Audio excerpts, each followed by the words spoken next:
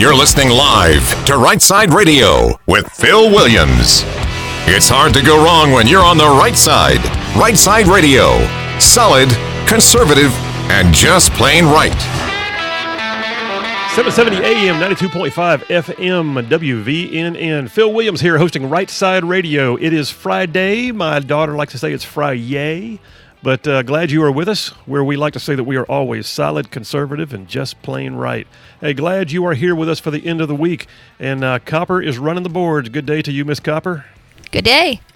Well, we got a full show, and in full disclosure, right now too, I'll let you know, a friend of mine is going to be taking part of the last part of the show for me. Scott Stantis, you met him once before. He's an Emmy-nominated radio show host. He's a nationally syndicated political cartoonist, and Scott's been on the show with me once already, and he'll be here helping guest host for a portion of the afternoon. But you'll enjoy Scott. I mean, he's got a presence and an appearance and a view of the times that I think is going to work out real well.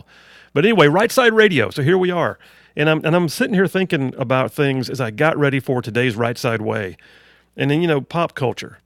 Pop culture is it's pop culture. It's like part of us. It's things that we see every single day, and in the middle of it all, one of the biggest pieces of pop culture, of course, is Hollywood.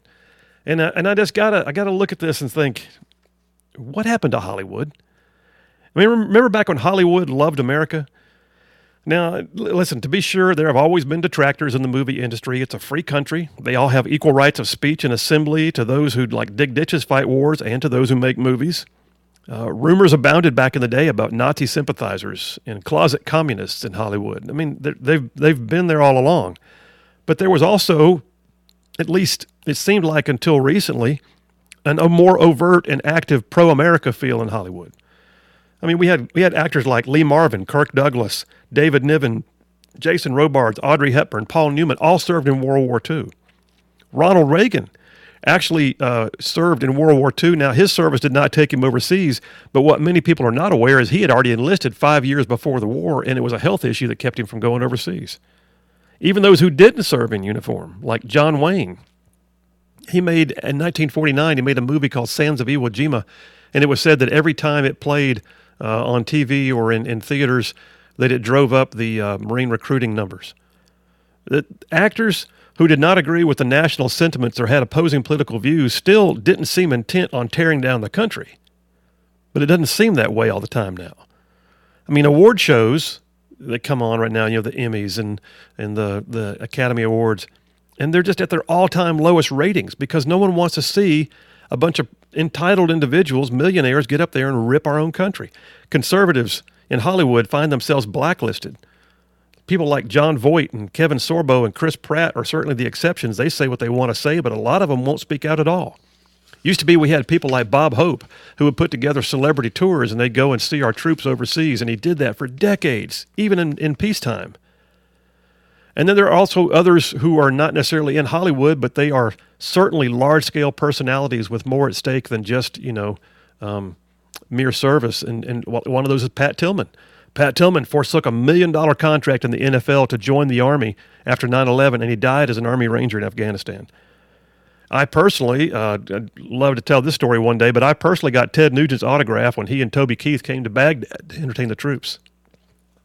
Entitled gazillionaires are the embodiment of the American dream, but too many of them these days have no respect for our nation.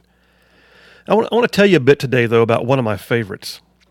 Somebody who was nominated for 5 Academy Awards. Now, he's old school. He's a classic from the heyday of Hollywood. He went from black and white all the way through Technicolor. He was a patriot. And until recent years, I had no idea how much so. I found a book just by accident. I had to buy it, and it was a great read. And it was called, the title of it, Jimmy Stewart, Bomber Pilot. I mean, did you know that Jimmy Stewart was a highly decorated bomber pilot from World War II? He didn't write the book about himself. It was written by someone else who witnessed his life and believed the rest of the world had to hear it. Something Jimmy Stewart wouldn't tell about himself because he was too humble. And after achieving moderate success as an actor in the 30s, the world changed in the late 30s, going into the 40s, and World War II became something the United States was not going to be able to avoid. And he became the first big American movie star to enlist in the U.S. military. In his case, it was the Army. And it wasn't much of a leap for him, because if you look at his history, apparently his grandfathers were both U.S. Civil War veterans. His father was a veteran of the Spanish-American War and World War I, and being in the military was just part of his family tradition. And when he first enlisted, and this is almost funny, when he first enlisted, he was rejected from the military because he was underweight.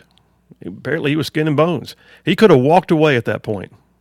But this was November of 1940, so he went basically on some kind of crash eating binge. He gained some weight, and he re-enlisted in 1941, February 1941, just a few months later.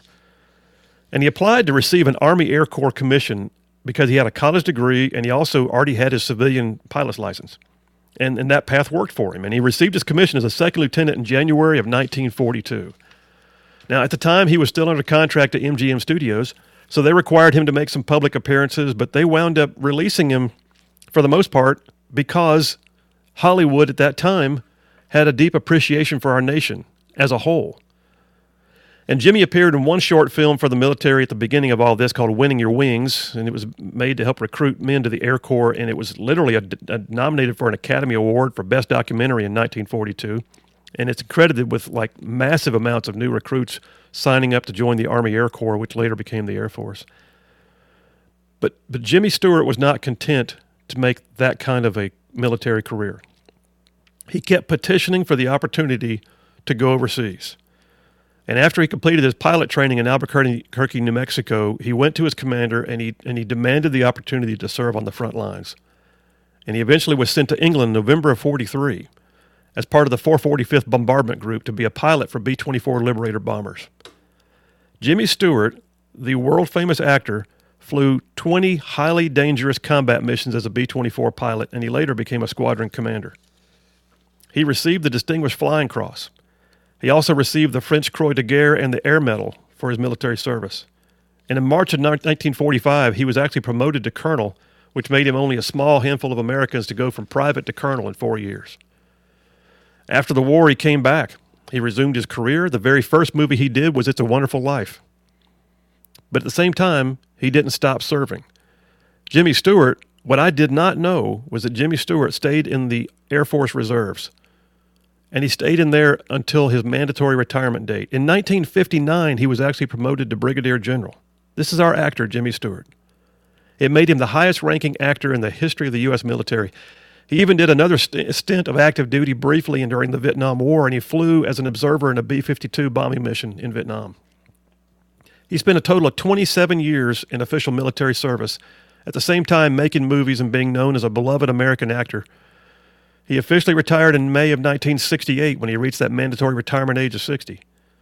And he was awarded at the time the Air Force Distinguished Service Medal for his time in service. And he didn't usually speak about his military career, but he did do one documentary about it. It was called The World at War, where he talked about the 1943 Schweinfurt ball bearing plant raid that he participated in, which is an amazing piece of World War II air combat history. And when he passed away in 1997, he was buried with full military honors, as befitting anybody of his rank and service. So let me tell you something. Hollywood, I don't get you, because your legacy is not what we're seeing nowadays. You are acting like a bunch of entitled brats, and yet the legacy of Hollywood is standing up for what we are as a nation, not pushing down what you think we should be. The reality is there are people out there who match the pride and esprit de corps of previous generations. They're still there. We know they are. We need them to be able to speak up. Blacklisting be daggummed. You've got to go ahead and say what you believe and be who you are. We need more of those folks. We need them to get loud again and get active, like Jimmy Stewart, bomber pilot. And that's a wrap for the Right Side Way.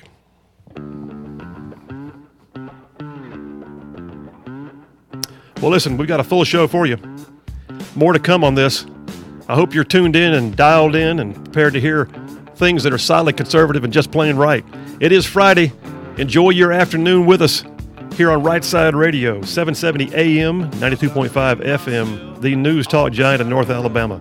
I think you're going to enjoy the things we got coming up later. We have my friend Scott Stantis coming on the show.